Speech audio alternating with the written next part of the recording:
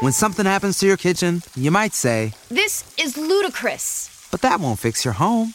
That will only get you the rapper, Ludacris. Having trouble? Don't panic. Don't be alarmed. You need to file a claim? Holla at State Farm. Like a good neighbor, State Farm is there. That's right. You can file a claim on the app or call us. Thanks, Mr. Chris. No matter how ludicrous the situation, like a good neighbor, State Farm is there. State Farm, Bloomington, Illinois. At State Farm, we're committed to uplifting Black futures. In collaboration with organizations like 100 Black Men and National Urban League, State Farm provides high school students with the opportunity to learn and apply best practice strategies for saving and investing, all while offering academic support, life skills, and exposure to college access programs to prepare these students for life after high school. Check out 100blackmen.org and nul.org to donate and learn more. Like a good neighbor, State Farm is there.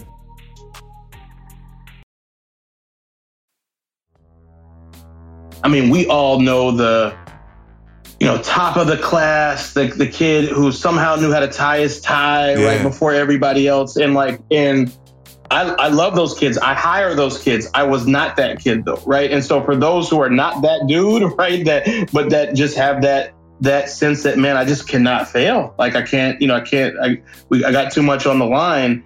Just know that was certainly me as well. I wasn't I had a loud mouth sometimes, and so I was active in different things, but I wasn't the clean, he's definitely going to be the one to make it kind of a dude. It was something other than that.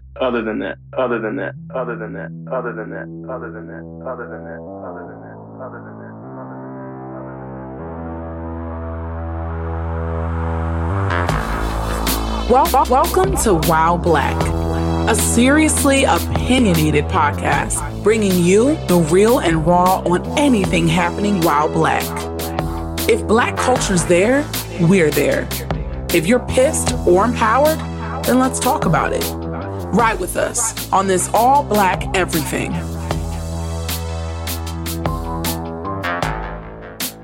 Everybody, welcome back to Wild Black. Welcome back, people. Listen, another amazing episode. I'm not even going to say I'm not going to say it because I'm going to say it because I mean it every doggone time. Another amazing episode on the way. And I want to set you up for this one. And for those of you who listen to this podcast with any regularity, and I hope that's all of you, we love to talk about like how to build better, how to be better, how to build better, how to become better. We love to teach you things, but inspiration and dreaming is a huge part of how we actually succeed. To dream something, to see it when we close our eyes or when we go inside of our minds, and then to be able to put that into action and achieve something is a fundamental part of success, in my opinion. And I want to start this episode with a challenge. I want to challenge you. I want to challenge you to evolve. But actually, I don't want to challenge you to evolve. I want to challenge you to be revolutionary, right? Evolution is not enough. I want you to be revolutionary. I want you to change the status quo so significantly that your future lives in a state that's just unrecognizable to most, so that you are doing and creating so much amazing, so much new, so much different that the only word they can use to describe you becomes that of a visionary. Like, that's what I want for you. That's what I want to challenge you to do today, listeners, family. I want you to imagine the best version of yourself and then shoot for something like 2 steps past that. Like, I challenge you to do that and to be that, because honestly, that's what I challenge myself with every day. I'm a dreamer, I'm a builder, and I challenge you to do the same. I challenge you to close your eyes and see a future that seems unrealistic. And then I want you to take a moment and create a few linear goals that will move you closer and closer to that new reality. Now, it doesn't happen overnight, but with time and effort and consistency, you'll find yourself in this new reality where things that just yesterday felt impossible will today feel expected. you will wake up and expect great to find you where you are in that moment, and you will embrace it, and you will move through it, right? The world will feel different. You'll begin to expect differently. You'll embrace the lessons from yesterday's failure, and you'll be excited to apply them to your tomorrow. I'm saying this because I mean this. This is the place that I find myself in, abundantly blessed, receiving things that I want, that I need, that I pray for, but I don't even ask out loud, for the world has aligned so significantly to what I'm trying to do that it delivers that to me. I want that for you. I want you to find your mindset shift. Now, I've been talking a lot, so I'm going to pull back. I'm just going to say preach, preacher. Preach, Come on now. Yeah. Hallelujah. Let him move you with the word. I was about to pass an offering plate, man. Right. Now look, we can go on past that offering plate. The brother will take an offering, believe that. Now listen, I went through all that because our guest today is a living example of that. He has done and continues to do amazing. He is a dreamer. He is a builder. And it's put him in this position to have a long list of accolades: CEO, leader. Like he is doing things, author, right? He dreamed his way to become the leader of community partnerships for the White House, faith-based and neighborhood partnerships under President Obama. He's one of the country's top voices on community partnerships. And he's a CEO times two. That's times two. Two organizations at the same time. This brother has done some amazing things, and he is here today to help you find your way to amazing. So I'm going to shut up, and I'm going to introduce Brother Joshua Dubois to Wild Black. Brother, what's the word? Man, it is an honor to be on Wild Black. I'm over here fired up from your intro and just excited to talk to the people, man. Listen, I told them a little bit about you, two-time CEO, President Obama affiliation, leader, author. Did I miss anything? Is there anything else you want to tell these amazing people before we get started? Man, I am most importantly husband to Michelle Dubois, and father to 6-year-old August and 4-year-old Adelaide and almost 2-year-old Auden, and child of God, and son to Christy and grandson to Catherine, and I love and it. A few other folks that we would throw in the mix. So yeah, those are probably the most important affiliations. I love it. And brother, forgive me for omitting husband, father, and son. Those are absolutely the most important titles we can have. Yeah. I ain't gonna lie. When you said husband to Michelle, I said, "Hey, now, don't say the wrong Michelle, because I know Barack can come get you. Don't do that." I'm very clear about which one. Don't do that. I'm a little scared of that, brother. All right, well, Josh, come back to that, Derek, because I got a story about being scared of our former president too. So let's come back to that one, okay? We shall not forget, because I'm interested and intrigued already. Because any brother that can push the button and send the missiles or do something to my taxes, and no, I'm good. I can't cross that brother. I might be a little intimidated and scared too. Yeah. Right. Oh man. It's both him, but the guys with the guns around him too. So and it is related to basketball. So again, don't let me forget to tell you that. All right, cool. Well, We're gonna get into our Wild Black shit. Connect you to the audience. Art, brother, you ready? Absolutely, always. The question is our brother Joshua ready for this Wild Black shit? I don't know, man. I cannot promise that I'm ready, but we're gonna roll with it. Let's see what happens. All right. So check it out. We got 3 questions. 2 questions, kind of get you warmed up. And then the third question is our signature question that we ask every single guest. And our audience loves that one. So the first question, how many popular Black folks line dances can you name? And for bonus points... Oh, can I name? Not can I do. Can I name? Okay. Yeah. Now wait, I'm gonna give you the bonus question. You got to get the bonus question. Okay. Yep. When is the most appropriate time to dance each, and who is the artist of each of those songs? Oh, come on, man. That's Can you name the artist to the wobble right now? Come on, man. I can, but I have to look them up. Oh yeah. I can name it without looking it up. Yeah. But wobble is good. That's one. Ding. Okay, wobble. Let's say Cupid Shuffle. I gotta go back to the teen club when I was 16 and a half. Driving from outside of Dayton to Cincinnati. The booty call. You remember? Hey, don't call me the booty call. I remember that. Cha-cha slide. Yeah. Cha-cha slide. Just don't stop. Yeah, cha-cha slide. Y'all gonna have to do this booty slide thing. I ain't heard that one. No, it's not a booty slide. It's a booty call. Darius, you know what I'm talking about. Ain't no call. I do. No, I do. Yeah. See, this is the moment where we need to publish video so to see y'all do this. No, we do not. That would, the whole entire brand would collapse. The entire quickly. Look, all our brands. Look, like just everything, just all or blow up. Yeah. If you went on a road trip and you didn't stop for a Big Mac or drop a crispy fry between the car seats or use your McDonald's bag as a placemat, then that wasn't a road trip. It was just a really long drive. Ba-da-ba-ba-ba. At participating McDonald's. I literally cannot begin to tell you the artists. So I'm not even going to try there. That was bonus Electric points Slide, anyway. You course.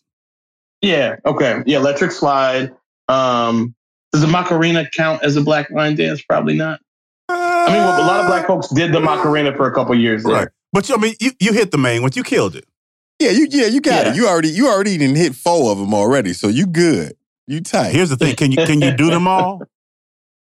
Oh, absolutely not.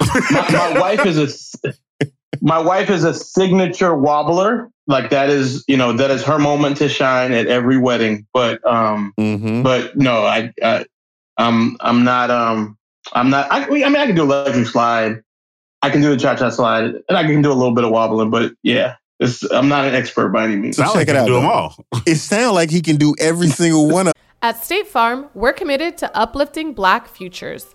In collaboration with organizations like 100 Black Men and National Urban League, State Farm provides high school students with the opportunity to learn and apply best practice strategies for saving and investing, all while offering academic support, life skills, and exposure to college access programs to prepare these students for life after high school.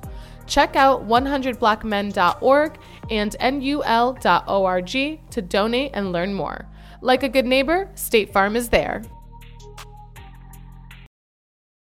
Of them with confidence. That's what it sounds like. I like to set expectations low and exceed those expectations. Okay. Got you. Well, you killed that question. And I like the fact that you said the wedding is a key time for any of those dances that would be highly appropriate. Wedding and family reunion. Or the family reunion, exactly. Yep. Absolutely. All right, second question. You're a hitchhiker. Now, I don't know why we gonna just go with this one. First off, this is the Wow Black podcast. Black people don't hitchhike. I mean, I gotta call you out there. Like That's true. We don't do this whole thing with a thumb. But we gonna rock with it for a second. Okay. Well, hey, we getting revolutionary. We hitchhiking today. Right. I'll suspend my disbelief. Okay, like only with us brothers though. Like we only doing it with brothers. Like we that would be I think a little safer. Now. Okay, so we're hitchhiking in Detroit. Only Black people. Okay, got or Atlanta or DC. Atlanta. Yep. Okay. Yeah. Got it. Okay. All right. So while you standing out in the open road, several people stop to pick you up. You can choose from any who stop, but you must stay with them the entire ride. During the trip, you control the conversation and you can ask or tell them anything and they have to give you honest answers in return. Choose from the list below. Jay-Z, James Baldwin, Dave Chappelle, Ava DuVernay, Harriet Tubman, or Fred Hampton. Wow. Yeah. Are you kidding me? And that's hitchhiking. And they picking you up. I'd have to say James Baldwin. Just because his life intersected with so many other lives, so many moments, My wife loves James Baldwin. I have a signed copy of The Fire Next Time. It's one of my cherished possessions. And he spans from. I mean, he was friends with everyone from Marlon Brando to Toni Morrison. Just the whole history of American culture. Then you have the Paris piece, and talking with him would be understanding our story in a profound way. And so, there are lots of reasons to choose some of the other folks on that list, but I'd have to go with James Baldwin. Absolutely. Yeah. I knew you would pick James Baldwin. You can't miss with Baldwin. You can't miss. That's why he on Wild Black. You can't miss. That's why he on Wild Black. Yeah. Kind of easy one. That was a softball. No, it's difficult because Ava's awesome, and Dave, we'd have to unpack. Actually, little known fact. So I grew up in Nashville, Tennessee, but then moved to a little town called Xenia, Ohio, close to Yellow Springs, where Dave Chappelle grew up. And my very good friend Curtis, cuts his hair to this day whenever he saw Dave Chappelle. So I could deal with Dave on that, but yeah, it had to be James Baldwin. I like it. All right. Yeah. Third question, signature question. Yep. What do you love most about Life While Black? Man, there's so many things, and I don't want to trivialize the profundity of the Black experience, but I've got to say the jokes. They're just things that we get that no one else gets. There's a level of connection around our shared humor, even humor that comes from really tough times, right? It's just there is. So it's more than the jokes. It's the joy, but I would have to say the humor. Yeah. Yeah, I like that. That is unique. I'm gonna go out there and say profundity. I don't think I've ever heard that word before. What's that? That was a big word, like refrigerator. Yeah, yeah. All right, so we're gonna have to Google that one. Right.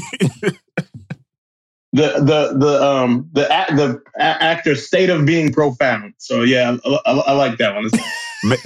Or maybe we need to spend more time in profundity. In order to digest and understand our profundity-ness. I think we in profundity right now. Yes.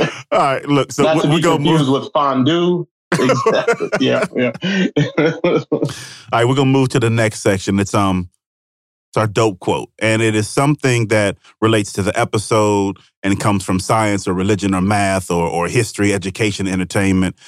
Doesn't really matter. Typically from the mouth of someone Black, and again connects and aligns with the theme of the episode. Today is from someone Black. I'm gonna read it to you, and then I'd love to get your perspective on the quote. Ready? It's a short one today. Yep, ready to roll. The only way you really see change is by helping create it, by Lena Waithe. When you hear that, Joshua, what's the first thing that comes to mind? First thing that comes to mind is rejecting cynicism, rejecting like nihilism, or this sense that you're just floating in this world and you can't do anything about it. And I think a lot of people, unfortunately, that perspective is comforting to them. That they're just, I'm just here, man. The job that I have and the life that that's happening around me and so forth is not a situation that I can control. But that quote to me speaks to, man, I can change things. I can put my hand on the wheel and turn that wheel, not just for myself, but for my community, for my family, for the people around me. And it seems like a easy or a natural thing to do, but I would say that it is it's the road less taken. It's the road less taken to actually believe that you can change things. So yeah, that's what it means to me. One, I love that response. I love the quote because I am all about what is the act that we are going to take that is going to change our narrative, our position, our trajectory, our definition of success, our everything for tomorrow. And so being a part of it is an absolute requirement. I mean, and it's in essence what I was talking about in the intro. It's like you can start being a part of that with how you dream the dreams that define who you become and what you go after tomorrow. So I absolutely love it. But I think we're ready to get into this first part of the interview. And I want to jump in and ask you the question that I am sure every single Wild Black listener is wondering right now. And that is, can you get Obama on Wild Black? That's the first question. Man, I'm kidding with you, I'm not going to say absolutely not. But I will say it's a Hail Mary. But hey, Hail Marys are caught all the time. Every season somebody catches one. So you never know, man. Oh, good. Yeah. No, the real first question is this. You've done a lot, right? Business, leadership, survived as a brother to go on and achieve amazing, written books, spoken everywhere, different outlets, found a job in the Obama administration, created companies. You have done a lot. And because of that, you have a lot of experience that you've garnered and a lot of thought processes that you have created inside of your brain to help you achieve where it is that you have gone, and I'm sure where it is that you'll go as you continue to move and build. So I want to start with a very, very broad question. When you consider the culmination of all of the experience that you've been blessed to have, if you were asked to boil that down to one singular message that you feel all Black folks in this world need to understand, what might that be? Oh man, do I have to choose one? No, of course not. Okay, I'm gonna give you a couple but I won't go on with any of these too long. I'm gonna immediately go to some of the more practical and tactical messages that have resonated with me. But I have to say, first and foremost, man, and I know this is not a faith-based podcast necessarily, but man, everything we do is based in faith over here, brother. So go for it. Awesome. My relationship with God is the anchor for my mornings and really the oxygen for my days. And it's not about religion and religiosity. It's not even always about, a house of worship, although I value my church and I value the global church. Man, it's about waking up in the morning and being honest with myself about who I am in relation to God and to the people around me. And cultivating that relationship, man, that is illuminated. It's given me direction. It's given me inspiration, clarity. It's brought me forgiveness and grace when I've fallen, which has been plenty of times. At State Farm, we're committed to uplifting Black futures. In collaboration with organizations like 100 Black Men and National Urban League, State Farm provides high school students with the opportunity to learn and apply best practice strategies for saving and investing, all while offering academic support, life skills, and exposure to college access programs to prepare these students for life after high school. Check out 100blackmen.org and nul.org to donate and learn more. Like a good neighbor, State Farm is there. And so, it's not a throwaway statement to say that is the heartbeat. That's the center. That's everything. That would be one thing. I would say also I am very intentional about leaping out there when confronted by moments of doubt. There's this poem that I love. I won't recite it, but the one line is, basically you step to the edge of a cliff and you leap and the heavens open, man. And so I've had so many binary moments where it's either turn around and go back or just jump. And, I have this, crazy instinct to jump. Now, sometimes I fall flat on my face, but a lot of times I feel like, the heavens open up. So, that's one thing. And then finally, man, invest in your options. Yeah. I even in moments where, and I can get specific on this, but even in moments where I've had very limited resources, I'm the type, man, I did not have, our family didn't have a whole lot of money when I was applying for college. I applied for like 15 different schools, right? Like that $50 application fee was the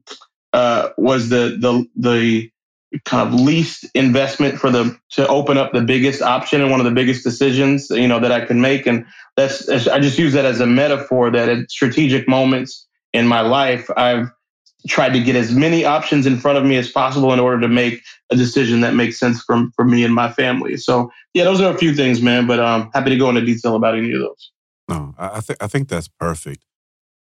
You started by, talking about your relationship with God. And when I talk about setting goals, that is one thing that I have done that furthered my relationship with God, right? I've got a very deep relationship there. My faith is extremely strong. I walk in his image. I receive the blessings that he bestows upon me. But over the last few years for me, I have gotten very, very linear and focused on my goals, right? I've got 3 of them. Retire early and well, create a world where my children can be who they are authentically intended to be so that they can contribute the gifts that they should be contributing to the world, and then create a financial and educational legacy for my children. I use those goals to filter literally 90 or 95% of my yeses and my nos. It's how I decide what I'm going to do. I leave myself 5% just for some fun, right? Mm-hmm. But living in that 95% is fun for me. And what I found through that is by being steadfast and firm on those goals, it has allowed everyone around me to begin to funnel the right type of objectives and opportunities to me, right? Everyone wants to bring you something amazing, but because I'm so focused in these goals, what they bring me all lines up to those goals. And I found that in my relationship with God, by talking to him and allowing him to lead me toward these goals, even the give and take in that relationship has gotten so strategically aligned. Who needs an alarm in the morning when McDonald's has sausage, egg, and cheese McGriddles and a breakfast cutoff? Ba-da-ba-ba-ba. That I sit back on a daily and a weekly basis and I unpack these blessings that God is bringing to me, and they are so specifically intertwined with the goals that I have, because the goals that I have are not mine, they're ordained goals. I'm operating in a position of faith, walking toward a place that he has positioned me to walk towards. And because of that, doors open when I don't even knock, and it is a beautiful thing. Oh, it's a beautiful thing. So yes, this is faith-based, brother. Yeah, I love it, man. I love it. And I love the interaction between your relationship with God and, you crystallizing your goals, and how, God wants the best for you and wants you to achieve those goals. And so he's going to present you with the right options and take away the wrong ones. And absolutely. Yeah, man, that's beautiful. I love that. Yeah, absolutely. But bro, you are a superhero, right? You are a superhero. I don't know about all that. Oh, yeah. Superhero through your accomplishments, through the dedication that you have to this place and to this space. And every superhero has an origin story. And I want to better understand yours. Like, help me, help Art, help the Wild Black audience understand from whence you came and from where you go. Sure, man. So I grew up largely in Nashville, Tennessee, and then a little town called Xenia, Ohio, is where, for folks who are familiar with HBCUs, where Wilberforce and Central State University are. My father, and I don't share the same last name. He's not my biological father, but I grew up with him, and he is my dad, Reverend W. Anthony Sinkfield. My mother is the most important person in my life, Christy Sinkfield. And my dad was an itinerant minister in the AME church. And so we moved around a lot, from Nashville to Virginia to Ohio. So almost like a military upbringing, in that, we moved around a fair amount. My biological father and I did have a relationship as a man named Paul Dubois, who had a very complicated story with a lot of pretty significant highs and a lot of accomplishments and some pretty deep and dark and complicated lows. And he actually passed away in a federal prison when I was just beginning my time working for then Senator Obama. And so it wasn't one of those where he was just absent and gone. I was able to spend time with him, but he battled demons throughout the course of his life. And so that became a theme in my life as well. So graduated high school in Ohio, went to Boston University, not knowing anything about Boston or New York or the other places where I applied for school. I just knew that I love, all respect to Ohio, but I wanted to get out of Xenia, Ohio. And so I said, I need to be at least 4 or 5 states away. And so I applied to those states away and said, Boston sounds like a big city. So I applied to BU, and New York sounded like a big city. So I applied to NYU and got into some of those institutions, ended up getting a full ride to Boston University. Around that time, I was doing an internship on Capitol Hill in DC during one of my summers. And I saw on the television screen a state senator from Illinois who was running for the United States Senate, with some big old ears and a funny shaped head and a very odd name, named State Senator Barack Obama. I can tell you more about the experience of connecting to his office, but started working for him early in his tenure in the U.S. Senate. Skip ahead, ended up leading his faith-based outreach on the 2008 campaign.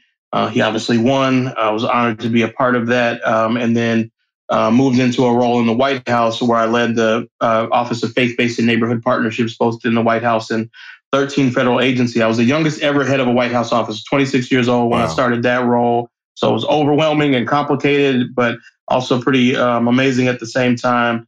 Decided that it was time for me to move on from the White House in 2013. And so with his blessing, I wrote a book about my experiences, along with some of the devotional messages that I sent him every morning and still send him from time to time.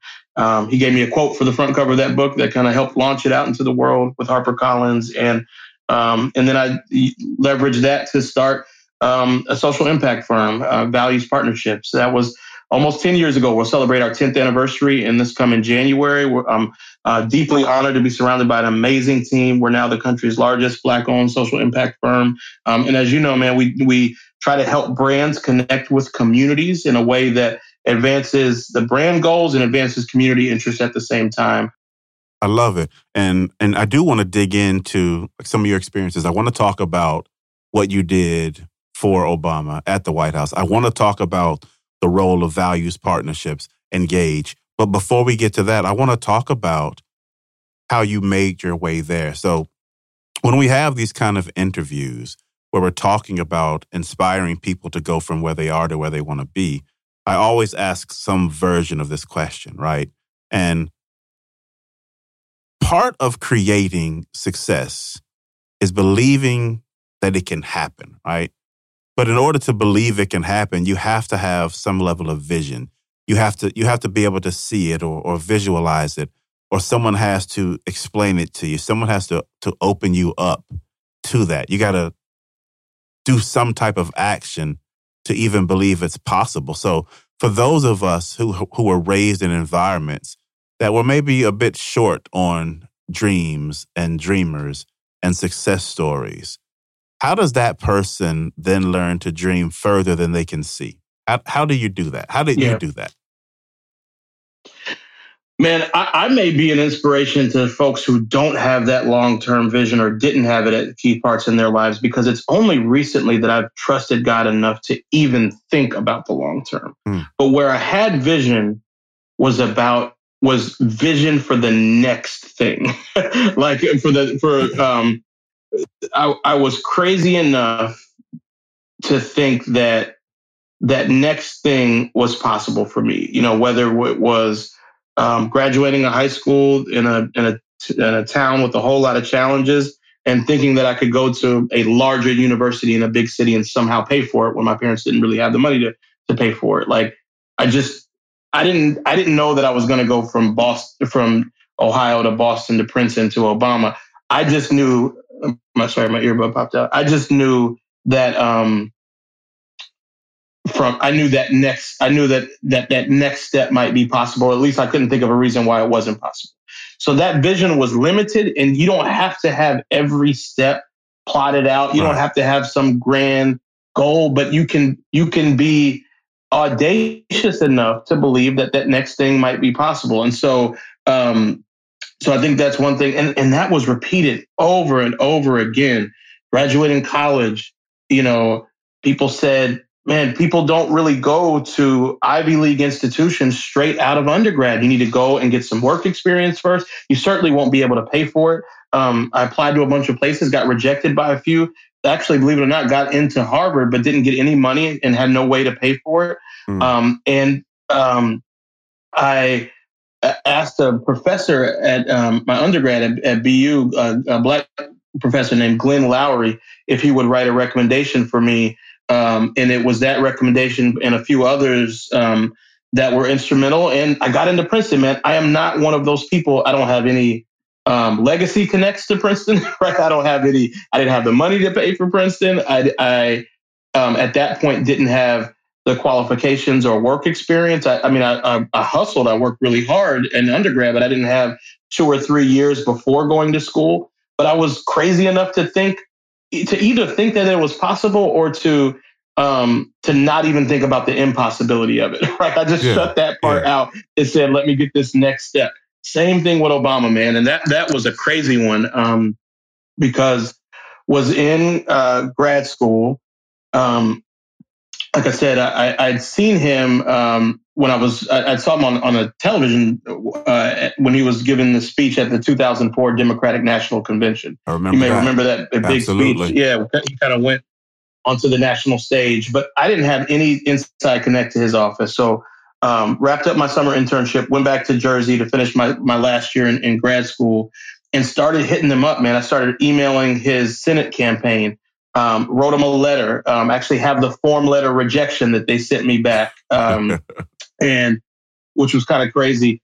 And then, as when he was elected, but establishing his transition office into the United States Senate, I just drove down there from New Jersey and showed up, at the transition office and said, "Hey, man, I've been hitting y'all up. Is there anyone that could talk to me about a role?" Josh, you showed up with your demo tape in hand, huh?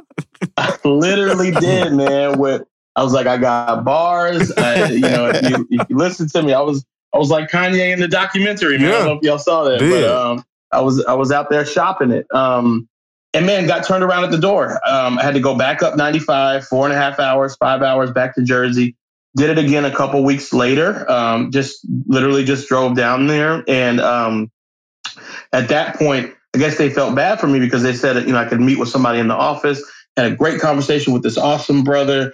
And I got back in the car and drove back to Jersey again and assumed that, this might be happening. And then I Googled him. And although I'm applying for a legislative role, it looks like they put me with the IT guy. Not that there's anything wrong with IT guys, but he was not the one who was going to make any decisions about me, having a role in the office. And so I sent a last ditch email to the legislative director, a guy named Chris Liu, and said, man, I have hit y'all up for 6 months now.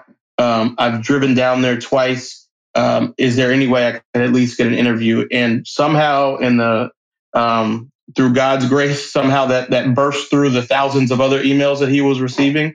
And he gave me an interview. We had a phone conversation, led to another conversation, and I ended up getting hired in his Senate office. And so it was just this sense of, this is not closed off to me. I know it sounds crazy. I know you don't just work for Barack Obama, but somehow this is a possibility for me. I didn't have the big vision, but I had enough vision for the next step. Man, you know what I love about that? Wow. It's you hear people talk about like the keys to success and what are they, how do I get them? And what I heard you say in that is that these keys, they're not sexy. Like these keys They're not sexy, man. They were persistence and determination, rejection, dedication. It was all the shuns that might feel a bit boring, right? You got in your car and drove like 4.5 hours and knocked on doors. And we laugh about the demo tape, but there's a certain flair and dedication to someone who's willing to put that much at risk, right? It's the sacrifice of your time and your dollars for something that may feel foolish or even dream. It's like, for me, it is like that is a level of foolish confidence that has positioned me well many times before, obviously positioned you well because look where you are today. And I think there are tons of examples of the people who believed in themselves enough to take these big risks when everyone around you or at least many people around you would often say, fool, what are you doing? Like, put that in your tank and let's go kick it this weekend, or go holler at this girl, or let's just let's try to put our own demo on the radio. But you knocked on a door that was closed and it was locked, and you knocked until they opened it and at least said, who are you? What the heck do you want? Like, there's a power in that, brother. There's a real power in that. I appreciate you telling us that story. So, of course, and I do have to say, Darius, it goes back to the first thing, though, because something when God gives you a sense of peace about something, if it doesn't make any sense, you just keep going. If he gives you that sense that, oh man, this is right, like then that's all I need, man. You just keep going until something happens, Yeah, I love that. Art, you say something, bro?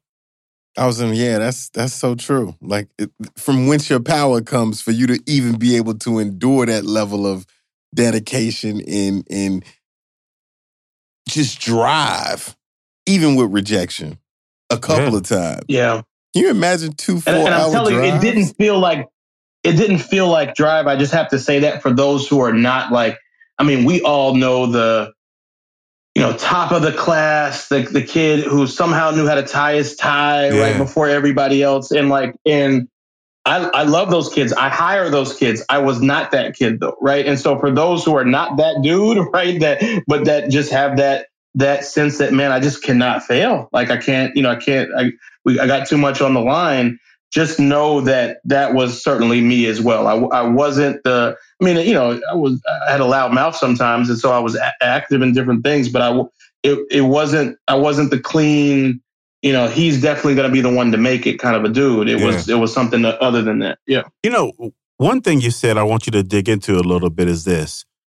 It didn't feel like drive, right? I didn't feel like I was the head of the class. I didn't feel like I was most likely to succeed. I think that's such an important point because most of us don't, right? What did it feel like? What did push you? Yeah, man,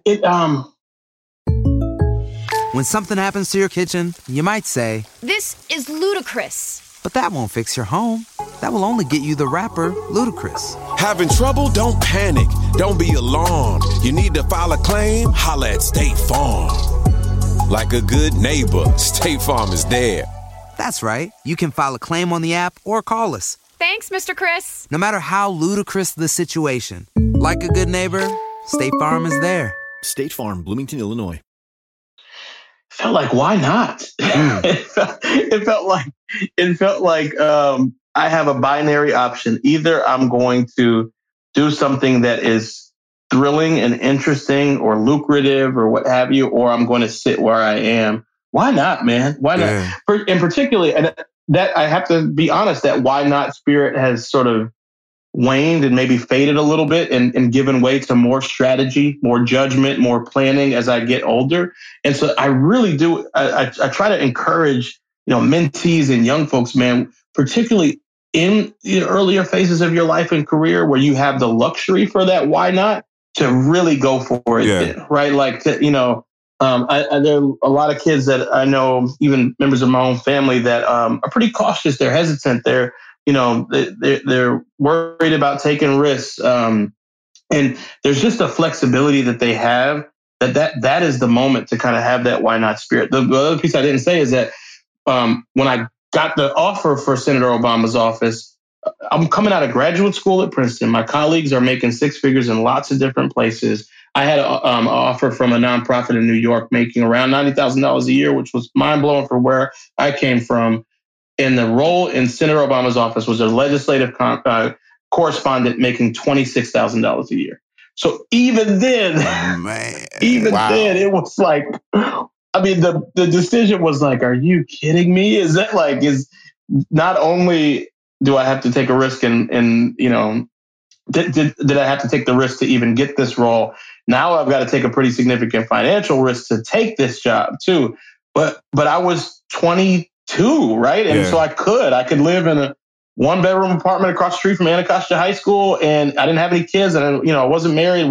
And so it was something that I could do at that time. It was one of those why not moments. Yeah. I said this a couple of times. Something else that's beautiful about what you just said is you talked about at this stage of your career, you move differently, right? You don't think that same way. You are more strategic now. I think that's the development. That's the spectrum. That's the trajectory you should be on, because now you're positioned to make things possible for the next person who comes through just like you did, right? Someone has to be at the top building and setting up organizations and processes and putting people in place so that when the next person drives back and forth 2 times, 4.5 hours, and knocks on doors and stands outside with the boombox, plays his mixtape, that someone says, you know what? Let's get this cat a chance. Like that's positioning. That's what we need. You also talked about something else that is dear to my heart, and that's mentorship. For me, there are a few components. Everyone talks about mentorship, but I believe in the idea of mentorship happening at a peer-to-peer level or maybe one level above.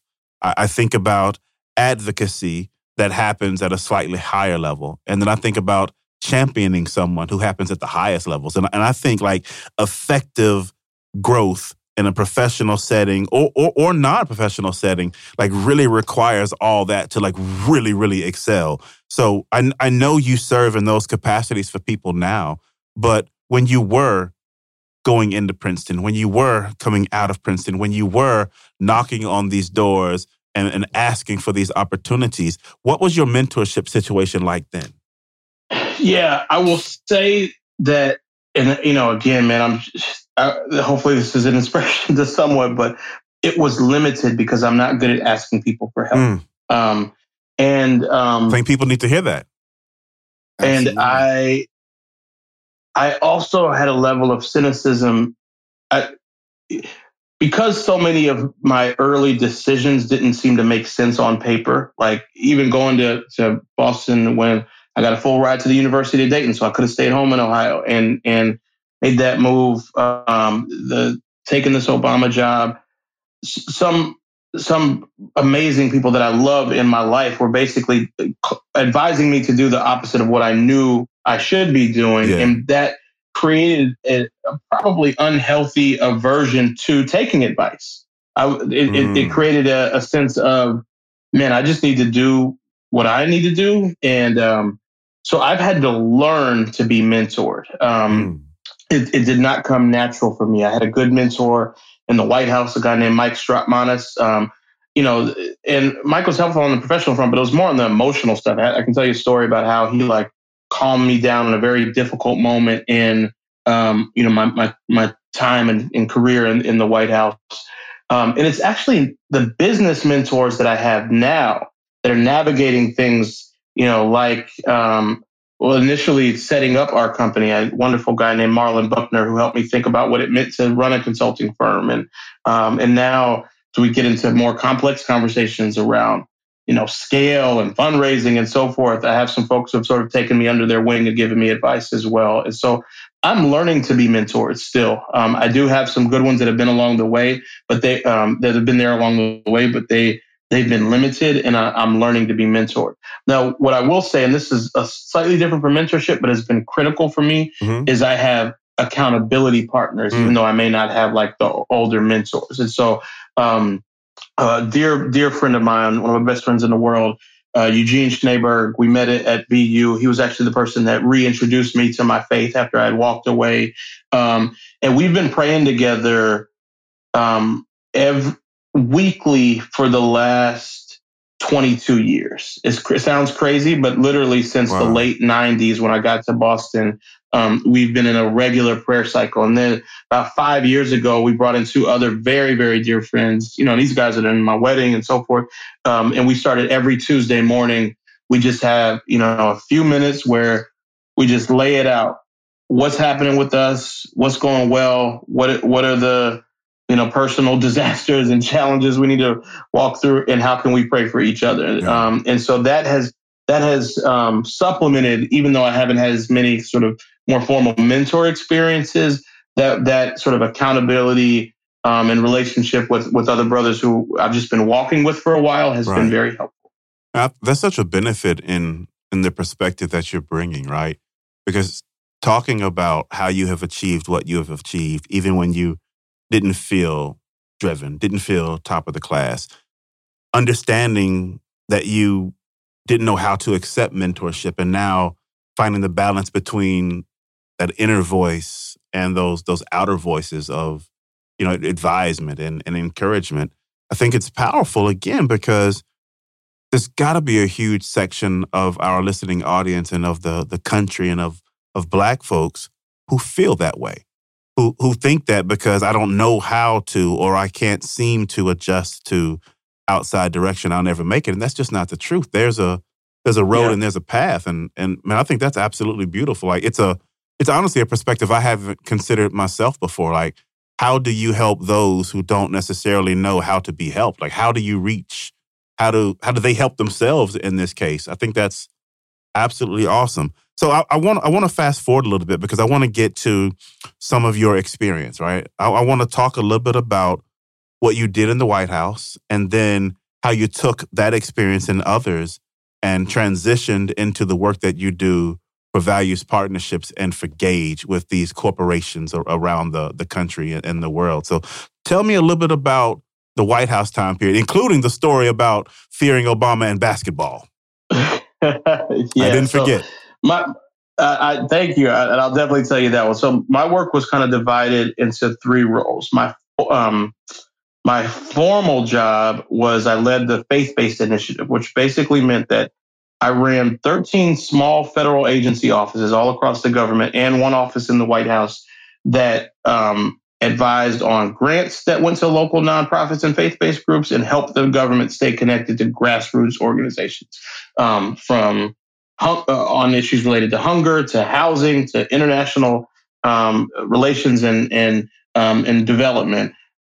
Each one of these agencies had an office that was responsible for working with faith-based groups and community-based groups, and then I managed those offices. So that was kind of the formal part of my job. Informally, dating back to the Senate office and then on the campaign, I ended up being one of the president's go-tos when it was something really complicated related to race and culture. So I helped to manage the craziness around Reverend Wright on the campaign. I don't know if you all remember, Absolutely. but just kind of that complexity, and work with Senator Obama on his speech on race in Philadelphia. And because of those experiences and the relationships from there, when it came time to keep the White House connected to leaders in the civil rights community, dearly departed mentors and friends of mine like Reverend Joseph Lowry, Dr. C.T. Vivian, and others, that was part of my job as well. When it came time for him to write a speech on a very tough issue in a difficult moment, even after I left, was honored to contribute to his speech in Charleston after the massacre of people at Mother Emanuel. That was a big part of my job as well. And because of kind of the faith-based work in moments of kind of national tragedy, like the slaying of children in Newtown, I went with President Obama in moments like that and tried to be kind of a comfort and support. So that was kind of the informal part. And then the last thing was just a personal support for him. And so I ended up getting in a cadence of sending him devotional messages every morning that he appreciated and read. I was honored that the First Lady asked me to teach Sunday schools for her for the girls, and so did that as well. And so that I didn't get paid for any of that. That wasn't a formal part of my job, but it was something that I valued. So did he get you a discount on your taxes crazy. Or something though? Like a little discount on exactly coupon? Yeah. No, man, tax coupon? Storing up treasures in heaven, man. So no, it was It was an amazing experience. I don't think I did enough reflecting in that time that, walking down West Executive Avenue and going into the Oval Office with the first Black president, I was just doing the work, right? Yeah. But every now and then it would hit me that, man, I'm a young Black man in a space where people that look like me, could only basically be servants for a couple hundred years, right? Yeah. And here we are. And so it's pretty amazing. But man, at some point it was time to go. And so that's a longer story. I'm happy to get into it. But after the re-election, like I said, I like to be on the leading edge, the front edge. I don't want to ever be the last one out the door. I try to be the first one. And nobody had written a book yet about their experiences. Nobody had, really left to start kind of an institution. And so I asked President Obama if I could put together some of the devotionals I'd sent them and some stories of my time in the White House. He thought it was a good idea. And he said, yes, I love it. And he ended up giving me, like I said earlier, a quote for the front cover of this book. It's called The President's Devotional, and used the advance from that to serve as kind of a bridge loan to myself to start our company Values Partnerships. And so that's kind of the experience in the White House. Nice. Oh, I got to tell you about the basketball though. Yeah. You want me to get into that? Absolutely. Hit us with it. Yeah. So no, it's I will never hoop with Barack Obama ever again, and the reason is, and I'm not saying I'm that great, but you know, I you wore him think out, I can hold my own. But Barack no, I didn't, because one, he talked so much trash the entire time. I mean, just like consistent avalanche of smack. He's throwing elbows. I mean, he's pulling your shorts. You can't hardly get a layup in. He's pulling your short, and you can't do anything because there are men 10 feet from you with M16s that will literally shoot you if you foul him hard. At least you think they will, right? You were playing basketball with Barack Rodman. Right. Exactly, man. From the Detroit Pistons. Barack Barkley out there, man. So yeah, that's the experience, is that I won't hoop with them again as a result of that. So yeah. Yeah, I had that same problem. Every time he asked me, I just, I ain't got time, Barack. Holler at me later, Barack. Yeah. All right, so talk to us a little bit about the organizations you started now. Tell the listeners what Values Partnership is, what Gauge is, and then what lessons and learnings you took from your role as the White House and apply it there. Yeah. So Values Partnerships is the country's largest Black-owned social impact firm. And what is a social impact firm? Well, we help a range of companies and brands launch new projects that are good for that company and good for the community at the same time. Yeah. So the brand gets the value of people being excited about them and happy about them and wanting to buy more of their products and services because they're good for the community, and the community gets benefit as well. So some examples of that: we helped Goldman Sachs put together and launch their 1 Million Black Women Initiative, an investment initiative, and invest in $10 billion in the future of Black women. We work with Audible, the audiobooks company. Every time they have a new audiobook that connects to communities of color, we help build a marketing campaign around it. We hopefully introduce something that gives some joy and inspiration to diverse communities, but also help Audible at the same time. When Procter & Gamble has advertising a short film related to race, which they do a lot of, we help them. Everybody loves McDonald's fries. So yes, you accused your mom of stealing some of your fries on the way home. But the bag did feel a little light. Ba-da-ba-ba-ba. Build those campaigns and initiatives, and then launch them out into the world. And hopefully people will watch something that inspires them, that encourages them, and so forth. We are honored to work with some amazing tech companies, helping them connect to diverse communities, hear from diverse leaders through advisory councils and more, and just make sure that people of color and other diverse communities have a voice in corporate decision making. Yeah. So we build those bonds. It's not just marketing. It's not just PR. We try to make sure that there's wins that flow both ways, that everybody gets something out of the partnership and relationship, and try to root it in credibility and trust. So that's Values Partnerships. Man, I work with some amazing people. We're proud to be 90% diverse, but we also love the folks on our team that are coming from a majority background. But it's cool that that we're a largely Black-owned and led company. 4 years ago, I realized that our clients for Values Partnerships were facing big challenges over and over again. They were launching stuff out into the world that people weren't resonating with, or they were making big mistakes. And it was because of the way they were doing their market research. There was no research tool that allowed them to test their stuff with smart people from different backgrounds before it went out into the world. The people that were shaping culture weren't showing up for focus groups. They weren't in surveys. So how do you launch things with confidence? How do you mitigate risk? So we built a tool that is solving that actively for some of the biggest brands in the country. It's called Gauge. Our website is gauge.ai. It's software that brand leaders from Target and CVS Health and Snap and Pinterest and others log on to, and they test their strategic questions, their ads, their ideas, with communities of really smart, diverse people. Mm-hmm. Those diverse people get compensated for their wisdom. They get a voice in corporate decisions, and brands get a much better pathway to making better decisions. And so we've been building it, man. Our main tool, Next Lab, has been out for about 18 months. It's growing rapidly, and kind of we're excited about that future. So yeah, those are kind of the two things: values, partnerships, and Engage are the two companies. Absolutely. So I want to tie the work you do there to the community listening.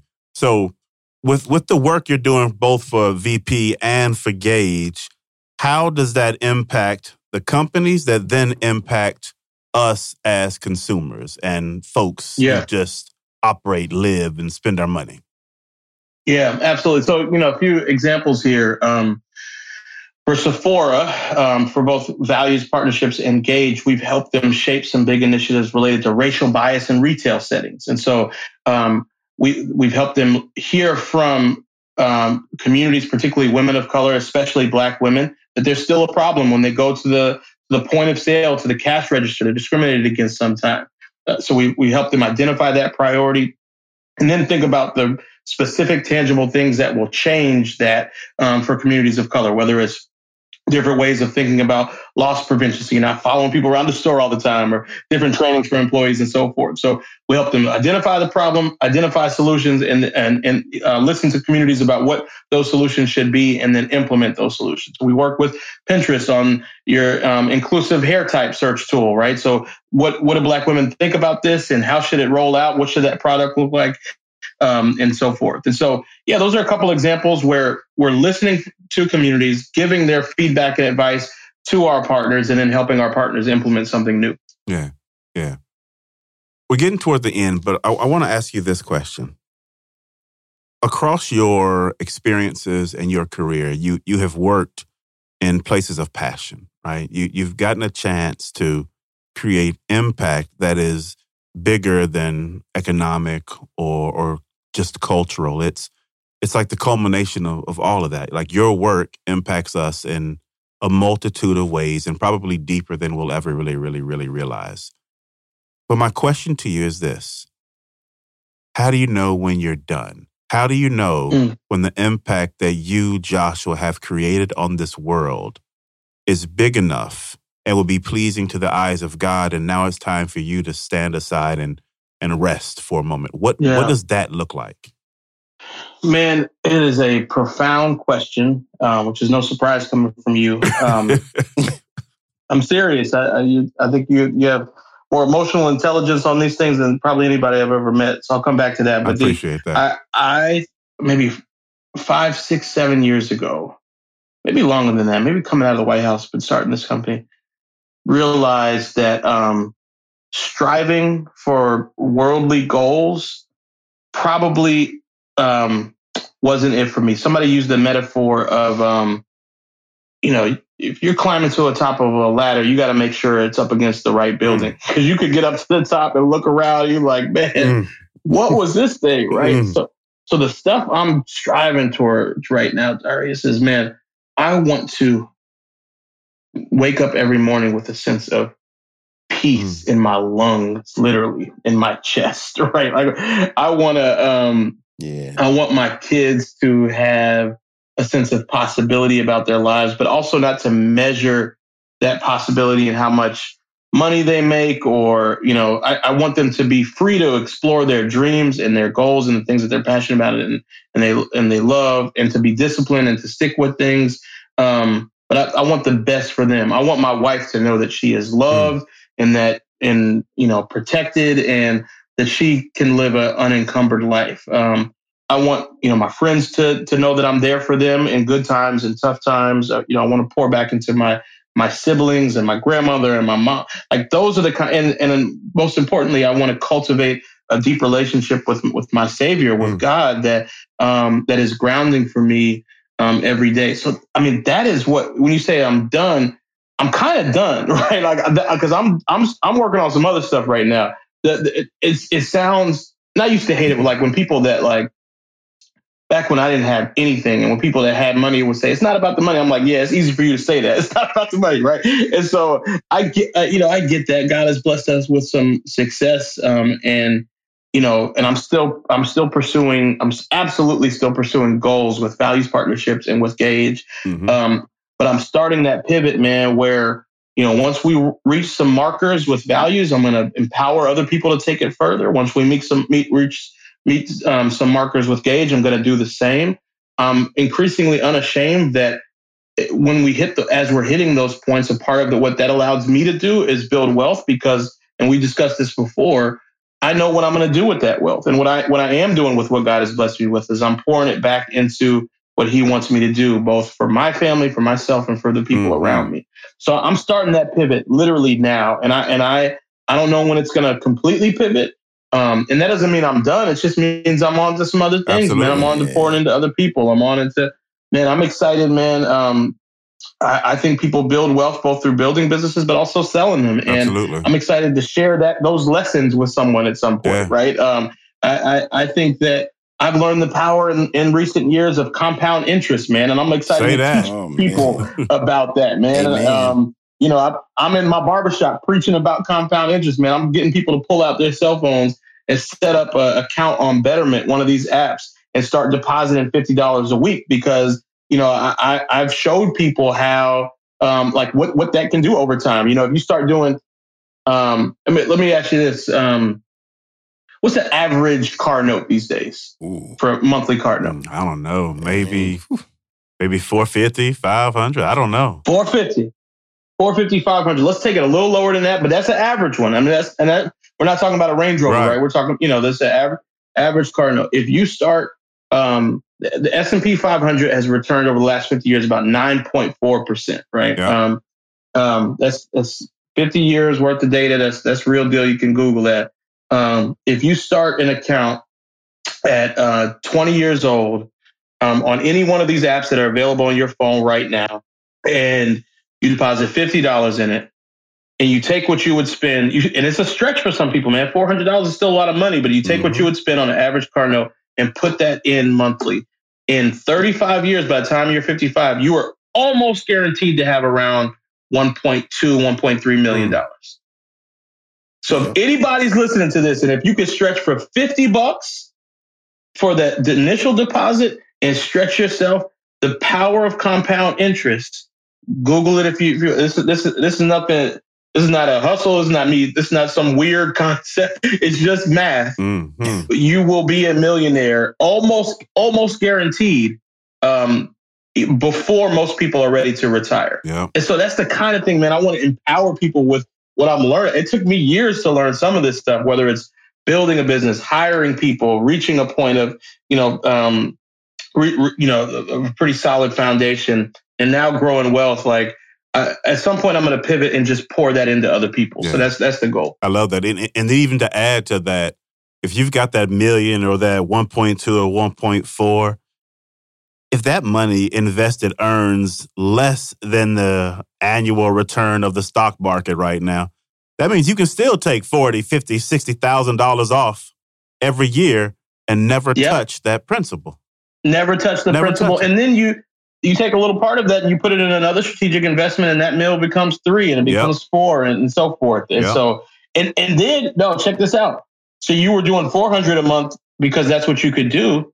But as soon as you get a better job, you do $1,000 a month. That's right. Right. And then you're talking about $3, $4, $5 million in your early 50s. Like it is just math. And I wish I would have done it in my 20s, but man, I'm glad I started doing it in my 30s because it's changed kind of where we are. Amen. Yeah. Brother, you said one thing that you wanted to be able to, I think you said taste the peace. And it made me think, I want the peace in my space to be so thick that when I breathe, I know what peace tastes like. I want some of that. Like you have put that in my mind. That is going to be a sub goal. I want peace so thick that I taste it when I simply breathe. That is a new goal. I'm putting that with my gummy bears, Art. That's what my gummy bears. Man, my mantra for 2022 is I am completely at rest. I don't care what's happening around me. It is. I'm soaked in it, man. And I don't live up to that all the time. You ask my wife. Sometimes I don't act at rest. Yeah. But I keep coming back to that, man. I am at rest no matter what. And I'm not going to wait until I'm 80 to be at rest, man. Like I'm gonna try to live like it right now. You know? Absolutely, So, yeah. absolutely. Joshua, brother, this has been great, man. We are at the end. We always love to give our guests the microphone to close us out. Tell the people whatever it is that's on your heart to share, and please tell them how to track, follow, engage with you. Yeah, man. I'm at Twitter at Joshua Dubois. You can check out gauge.ai or valuespartnerships.com. I'm gonna, this may make you a little uncomfortable, man, but I'm gonna throw this back to you. And Darius, I only know you. I'm excited to connect with both of y'all today, but I just have to say, whatever you want to do, you're going to be able to do whatever God is putting in your heart, because you have an ability to capture concepts, to bring a level of joy, but also to be focused on the task at hand, to read back, to describe a situation to people. It's just brilliant, man. I've interacted literally today with a couple CEOs, right? And I'm interface with the president of the United States, and you have a very, very unique skill set. So I know you may make you uncomfortable in the context of this conversation, but you ever want to dream big with me, man? I'd love to grab some time with you, because let's absolutely literally whatever you want to do, man, is on the table for you. So I'm that's my final word. Is I'm proud of you gentlemen for creating this space, and I'm excited to see where it goes. I love it. I love it. I love it. I have learned to not be uncomfortable and to receive. It took a long time, but I received that, brother, and I appreciate that, brother. I love you for saying it. I look forward to building, and I'm so glad you came and blessed us today. Indeed, awesome, man. Indeed. All right, we'll wrap with y'all. So I'm about to go put these babies to bed. All right, Wild Black, right, peace. brother. We out. We love you. Okay. Everybody loves McDonald's fries. So yes, you accused your mom of stealing some of your fries on the way home. But the bag did feel a little light. Ba-da-ba-ba-ba.